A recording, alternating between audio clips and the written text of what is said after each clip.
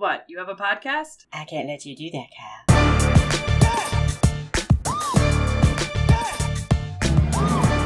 Good morning and welcome to another episode of Recovery from Politics Podcast. I am your host, Kyle Frame, and today is November 2nd, 2021. So, all the way back in ye old, 2011, there was this meme going around of Obama. And I think he's at a hurricane site. I think it was after Hurricane Sandy, and he's got a box of donuts or something. And it comes with a sign. It's like, pass the stimulus, reverse the 2008 debt crisis. At this point, I think he'd also ended the Iraq War. Hurricane Sandy was no big deal. Are you thankful? Or, you're welcome kind of a deal. And it was a funny meme because Democrats are really bad at taking the win and, celebrating their successes. Obama passed healthcare for millions and didn't receive any kind of reward for that in the polls or in the next election. 2010 was historically bad for the Democratic Party. And then 2012, there were plenty of people who up until the last minute thought Mitt Romney was going to be our next president. And it's kind of strange that the Democrats are falling into that same pattern right now, where Joe Biden has some victories already on his slate. If you'd have said, okay, in his first year, 70% of adults are going to be vaccinated, the Afghanistan war will come to an end, and over half of child poverty has been erased. And he did this all within his first 12 months of office. Just about every single policy wonk or pollster on the planet would tell you, oh, this person's cruising on a way to a very easy victory, and the Democratic Party should lock up certain swing districts for a generation from now. This is a monumentally historic year as far as accomplishments. And yet, Joe Biden's polls continue to sink. The Democrats are looking still at losing their midterms. And today is election day in America. And there's a particular Virginian who's up for re-election who is sitting in a blue state where Biden won comfortably just a year ago. But today, he is neck and neck with a Republican who is Trump adjacent. He's been, walking the tightrope of saying, no, I'm not Trump. And luckily, as pointed out by other people, he didn't have to face a primary. So it wasn't him versus a bunch of crazies, and he emerged as the sole winner. That could at least give a lot of people some hope that the Republican Party is not completely lost. That they're smart enough to see the crazy and opt for not crazy and put that person forward. But that's not what happened. I think it's Youngkin. Youngkin ran unopposed in a primary. So he didn't have to sell his crazy bona fides. He didn't have to suck up to Trump to win a nomination. So this is all smoke and mirrors because he hasn't denounced Trump. He hasn't said Biden won the election. So these are things that in a normal time would be considered, obvious. Did so-and-so win the last election? Yes, of course they did. Anybody who thinks otherwise is misinformed. And you could say misinformed as the nice way of saying batshit. So it's kind of strange because Terry McAuliffe has, for whatever reason, or perhaps not by choice, is strung along with the Democratic dysfunction in the House and Senate. Now, keep in mind, the House and Senate are extremely narrow. They're the narrowest in history, really. The Democrats only have about a 5-seat advantage in the House. And in the Senate, they have zero advantage. It's 50-50 tie with the vice president breaking it. And then, of course, you do have to deal with the wonderful filibuster. But I wanted to bring it up because, for some reason, the Democrats keep thinking that policy wins will equal election wins. And that's just not true. It hasn't been true for a long time. If that were true, then Obama would not have lost in 2010. You know, the Democrats would have maintained control throughout the decade. And even more recently, Trump got some big policy wins right before his own midterms in 2018. They passed a massive tax cut, which their base was very happy with. The Republican Party loved it. Yet, in 2018, they got curb stomped by AOC and the rest of them. So policy doesn't matter. People vote emotions. People vote how they feel. And the Democrats still haven't learned that because they see this legislative package trying to get passed right now that they've been terrible on messaging from day one. But they see that as their only way to win in 2022. They seem to think that, oh, if we pass this, if we give these people what they want, if we keep giving them popular things, then people will be happy and they won't vote us out. And that's just not true. Passing huge, gigantic stimulus packages like this just never work. And the thing that bugs me the most, and I even thought this with Obamacare way back in the day, was there are lots of things inside these massive bills that people love. I mean, across the board, Republicans support it. Like 80% of Republicans support some of the things inside these bills. Even Obamacare. Back in the day with Obamacare, it was pre-existing conditions. And everybody loved that. Everybody liked the idea of your insurance not just being able to deny coverage or kick you off coverage because of a pre-existing condition. Because in many cases, pre-existing conditions have nothing to do with personal lifestyle choice, which is, of course, a huge thing this country seems to hold in high regard. If it's something that you caused, we're more than willing to let you just, get run over by the bus. But if it's something that was a genetic mishap, roll of the dice, completely not your fault, random, then yeah, sure, we'll cover you, which, okay, whatever.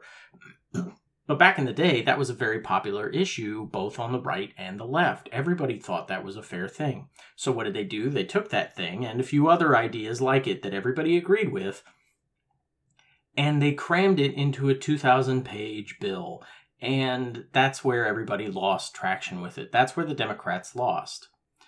And they're doing it again.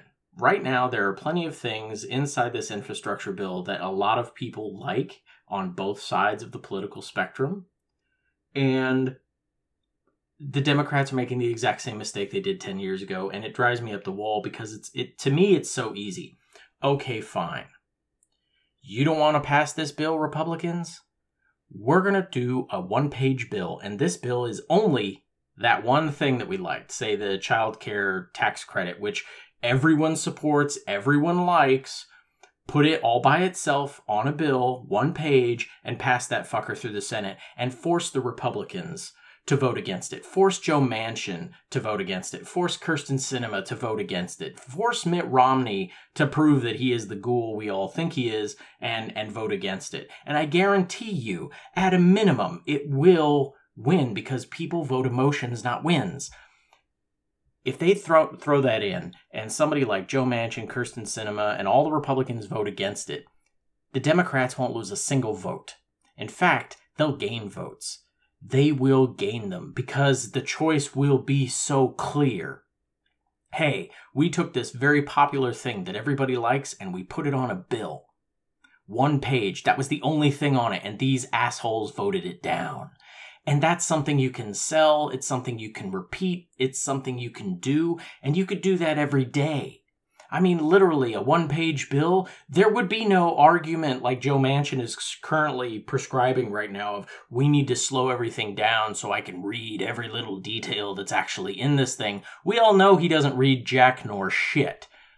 He has a staff for that, and they have already read it, and he is just trying to slow down the process. Well, if it's a one-page bill and it only has the one popular thing that everybody likes, and even he on the record has said, I would support, well, then he's screwed, and he has to vote for it, and so do the Republicans. And if the Republicans try to filibuster it, they'll still look like dickheads, because the whole point of doing this is not really for the win, it's for the emotional punch that it would give the Democratic Party the edge they need in next year's election. If you just set up a whole bunch of one-page bills of shit everyone loves across the spectrum, like the child tax care credit, and you say, hey, assholes, every single day for the next fucking year, we are going to pass one of these things. We're going to just shove it in your face and force you to vote against it, force you to stall it, force you to filibuster it, force you to kill every single thing that everyone likes. You control the narrative. You control the emotional push into the next election. But Chuck Schumer is the Senate Majority Leader, and Joe Biden is President of the United States, and Nancy Pelosi is Speaker of the House. They are doing the same thing they've always done. I don't necessarily blame them for it. It's what has always happened, and is what has always been done. Like I said, I'm not going to blame a general for giving you a military answer to a diplomatic question. It's kind of what they do. So when you ask Chuck Schumer, Nancy Pelosi, and Joe Biden, what should we do with all these wonderful, popular, policy ideas, package them all up into one gigantic, massive bill is exactly what they're going to say, because that's exactly what they've done for the last 40 fucking years. And this is why the Republicans are going to win, because their side of the aisle is pretty energized right now. And yeah, it's bullshit. It's stop the steal, Trump won BS.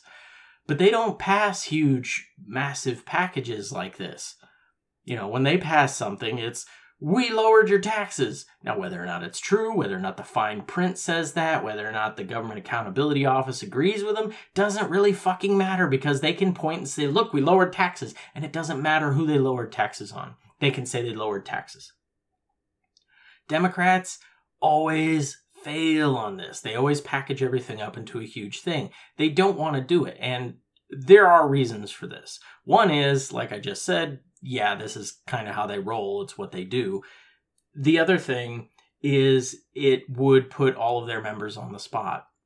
You see, while it would put very high-profile members, like it would put the entire Republican Party on their heels, it would also put Senator Joe Manchin and Kyrsten Sinema there, which, granted, I want those two on their heels. I want them to feel some fire. But it would also put the rest of the party under it.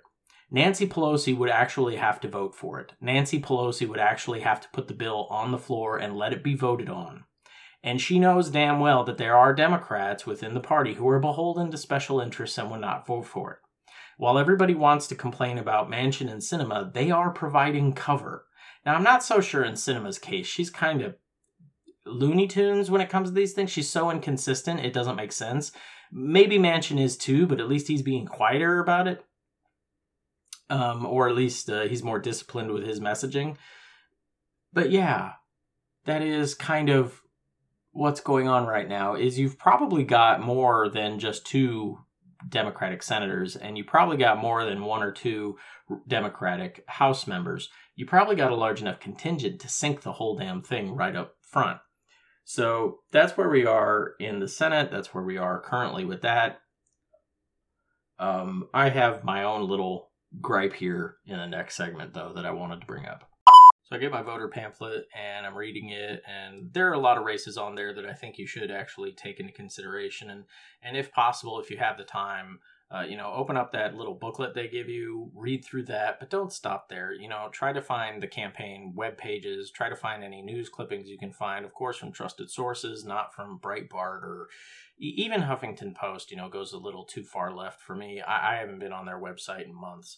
But if it's your local news, especially ABC, NBC, Fox, even local Fox News, anything about any of the candidates, just to get an idea of who these people are. Most of us have never heard them speak, which is a little odd and strange. But if you do have time, I strongly suggest that you do vote, of course, even for the small things like County Commissioner number 4, even though I really am not entirely sure what that is.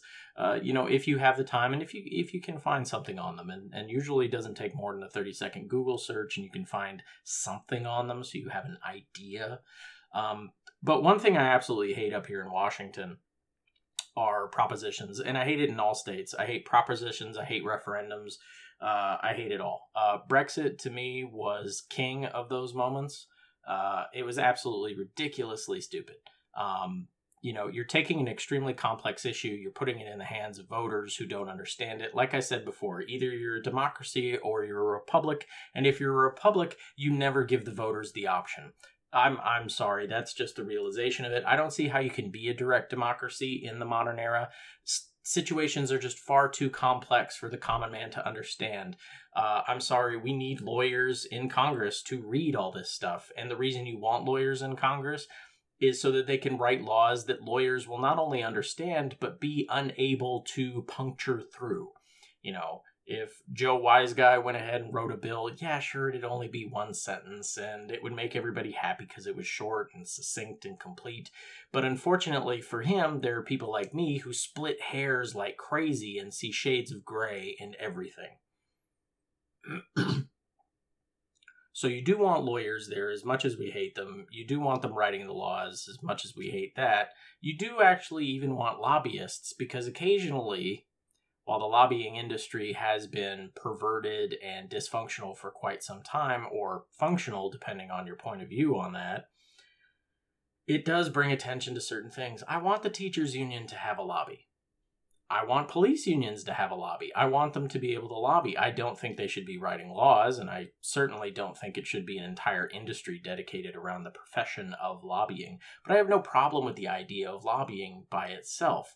Sometimes they can be very educational to congresspersons who have absolutely no idea what the hell's going on. So it is important to have those there. I know a lot of people don't like the sausage being made and everything else, but this is why you have representatives. Your representatives are supposed to be of sound mind and body, and again, their job is to study these issues and to actually read the bills. We don't have time, I don't even have time to read a $2,000 page, infrastructure bill with all the legalese that comes inside of it. That would just melt my brain. I don't have the time nor patience to go through that and try to understand it. It's too much for me. I just can't.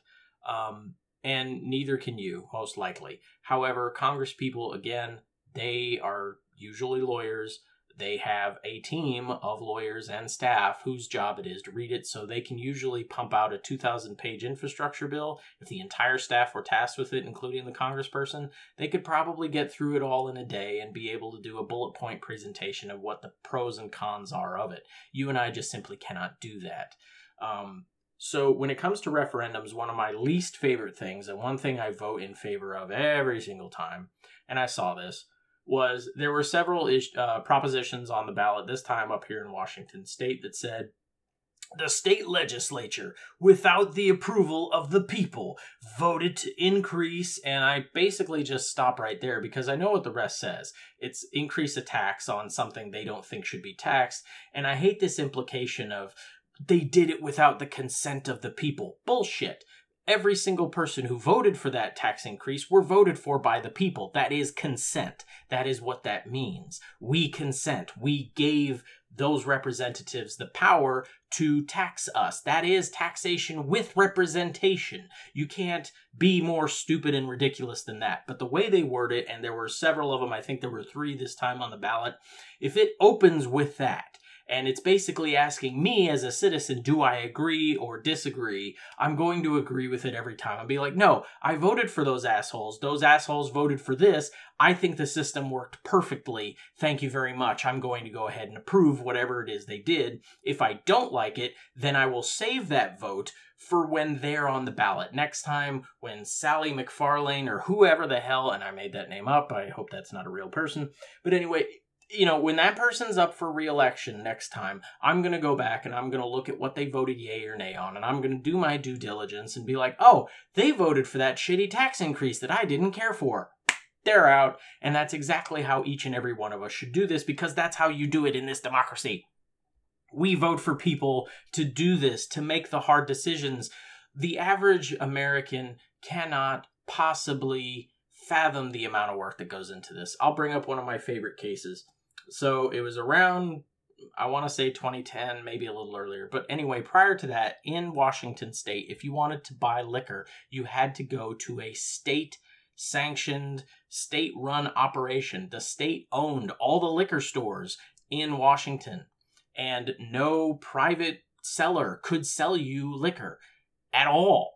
Beer was about it, but if you wanted Jim Beam or vodka or straight tequila, you had to go to a state liquor store. I had no problem with this. But a lot of people did, especially the owner of Costco, because he must have pumped, I think, about, at the time, $33 million into getting this stupid referendum, this proposition onto the ballot. And he goes ahead and he gets it pushed onto the ballot. And the first time it fails. The first time he does it, it fails because Washington State was making a pretty decent profit off of this. I mean, all the sales tax was going to them. There was no middleman. Okay, fine. So they were making a pretty hefty profit on this. Well, Costco didn't like the idea of Washington State losing out on that profit, and that's basically why the voters rejected it. But we only rejected it by a couple points, so all he did was resubmit it and tweak it. And this time, the second time around, it passed because he increased the liquor tax. Now, this to me is resoundingly stupid, because right now you had the state, which is obligated to sell you the product at cost. Okay?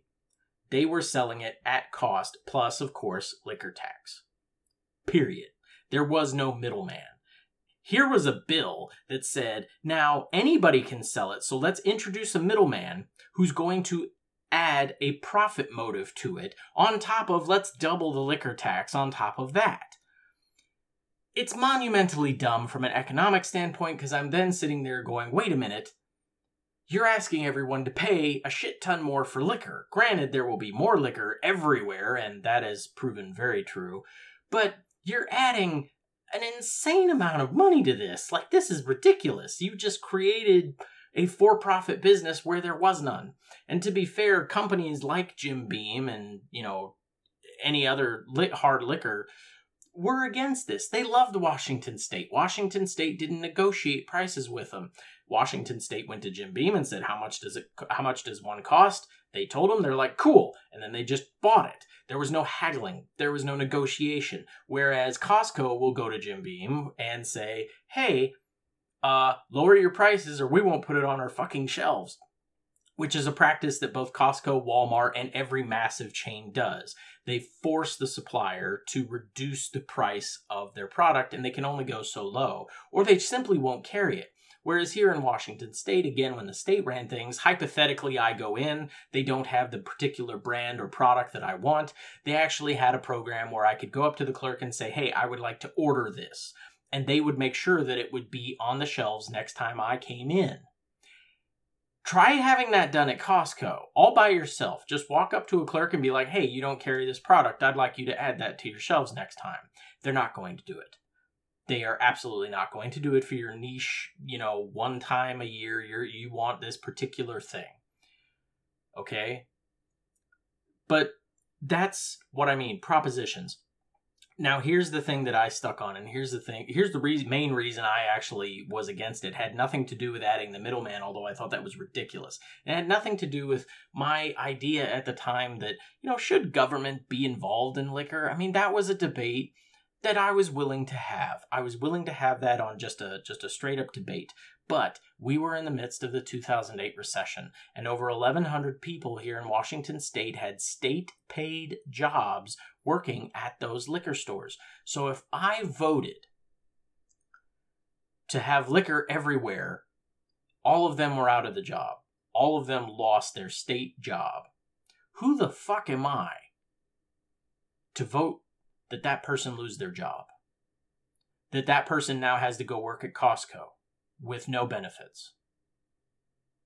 That's a really difficult decision. I had a hard time with it. I ended up voting against it for a myriad of reasons, but that was the primary one. I couldn't in good conscience just, sign away 1,100 people's jobs. That's a tough decision, and I'm sure shit not going to be the one to make it. We are all one bad day away from homelessness around here, and you're asking me to lay someone off? No, thank you. Absolutely not. And that's the kind of decisions that these people make. When they are raising taxes, they know that somebody's going to lose their job out there because of it. It's just a fact of life. It's going to happen. Sometimes legislators do things we don't like because they know more than us. I know it doesn't seem that way, and every now and then you'll get somebody like me on the radio or a podcast saying, oh, those idiots, they're doing it wrong. Sometimes they know more. Now, I can talk about the political game, and I think I know a little bit more about it than they do because I'm not in the bubble. I do think sometimes everybody goes into Congress with good intentions, and they go in there to do things the way they want to, and then, unfortunately, and this is an argument for term limits, even though I am against term limits, but they get trapped in that bubble. It's called the Beltway because if you look at a map of Washington, D.C., there are certain highways that kind of look like a huge loop around the area where all your Congress people live and work. And it's called the Beltway. And it's that Beltway ideology. They live inside of a bubble. They live there. They work there. I mean, think of it this way. Chances are the household you live in, everyone there has more or less the same politics, right? Your wife, your husband, you all think the same way. I find it very hard to believe one of you voted Biden and the other voted Trump this last election, but, chances are you vote more or less the same. And you talk about issues the same. And you bitch about the same things. Well, now imagine taking that conversation to work. Only everyone you talk to is the same way. AOC doesn't go talk to Ted Cruz much. She stays and she talks to Rashida Tlaib and those, and Katie Porter and even Nancy Pelosi. And they all more or less agree on things. They may differ on a few tiny things, but they all agree. And they live in a bubble. Okay, Republicans aren't going to AOC's door. There are no constituents from her district in New York coming all the way down to D.C. to bitch to her about her support for Biden's infrastructure plan. It's just not happening. The only people who are coming down are fellow Democrats who support him. People don't visit members of the other side of the aisle. So 24/7, these people live inside of a bubble. They live in D.C. They live there. They only see people they want to see. It's like us at our job. Only everybody at our job agrees with us. Surprisingly. So they do get trapped in that bubble, and they do start thinking the same way, and that's where you get that groupthink that we all are on the same side, and, whatever the leader says, we kind of have to go with it, and it takes a lot to break through that iceberg. So I do think that people like myself, we do see things on the outside, and we're like, God, why are you guys doing it this way? That's stupid. That's dumb. It's not going to work. But when they're inside that beltway, they think it is. They think that's where all the action is. And, I think it's part of our job as citizens to remind them occasionally, hey, you need to get outside of the bubble and actually look at what's going on right now. Because even though Biden has got a string of wins, he's not. He is not winning right now. And as the president goes, so does the party that is behind him. And I hate that happens, but that is the way that this system currently works right now. So, I hate referendums. I hate recalls. I hate propositions. For the love of God, do not let the American people decide things. Seriously, get us out of the equation. The less we're involved, the better, because we are a stupid, stupid people when we put our brains together. And the best thing for us is to let the representatives who we choose, and that should be the only thing we do. Choose your representative. Do some research. Pay attention to them. Definitely pay attention to primaries. See who's actually going to be on the ballot. See what they're for. See what they're against. Support journalists that ask the tough questions. Support your candidate when they go to opposing journalists' shows. There were a lot of people who were bitching at Bernie Sanders for going on Fox News. Oh, you're helping Fox's ratings. Well, yeah. And he's also probably facing a hell of a lot tougher questions than he would on MSNBC. And he's probably facing a tougher crowd than he would. That's what you need to do. You need to support your Congress people when they do that. You need to support journalists that ask the tough questions. You need to pay attention to primaries. This is not on them, believe it or not. They are merely reflections of us. They're not geniuses. They're not great thinkers. They would do something in a heartbeat if they really thought everybody wanted it. But because we are dumb people and don't know how to organize, it's the way it is. But anyway, regardless, please vote today. Please approve everything your state-sponsored legislators have already approved. Don't fall into any of the BS. Pay attention, do your research, and do smart research. Approved sources.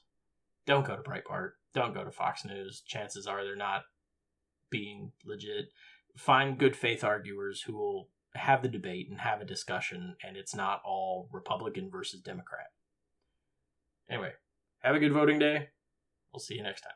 Before you go, I'd like to remind you we can be reached at on Twitter under politics_from, by email at recoveryfrompolitics@gmail.com, and on Facebook. Reach out, like, subscribe, and share with your friends if you want to help support the show.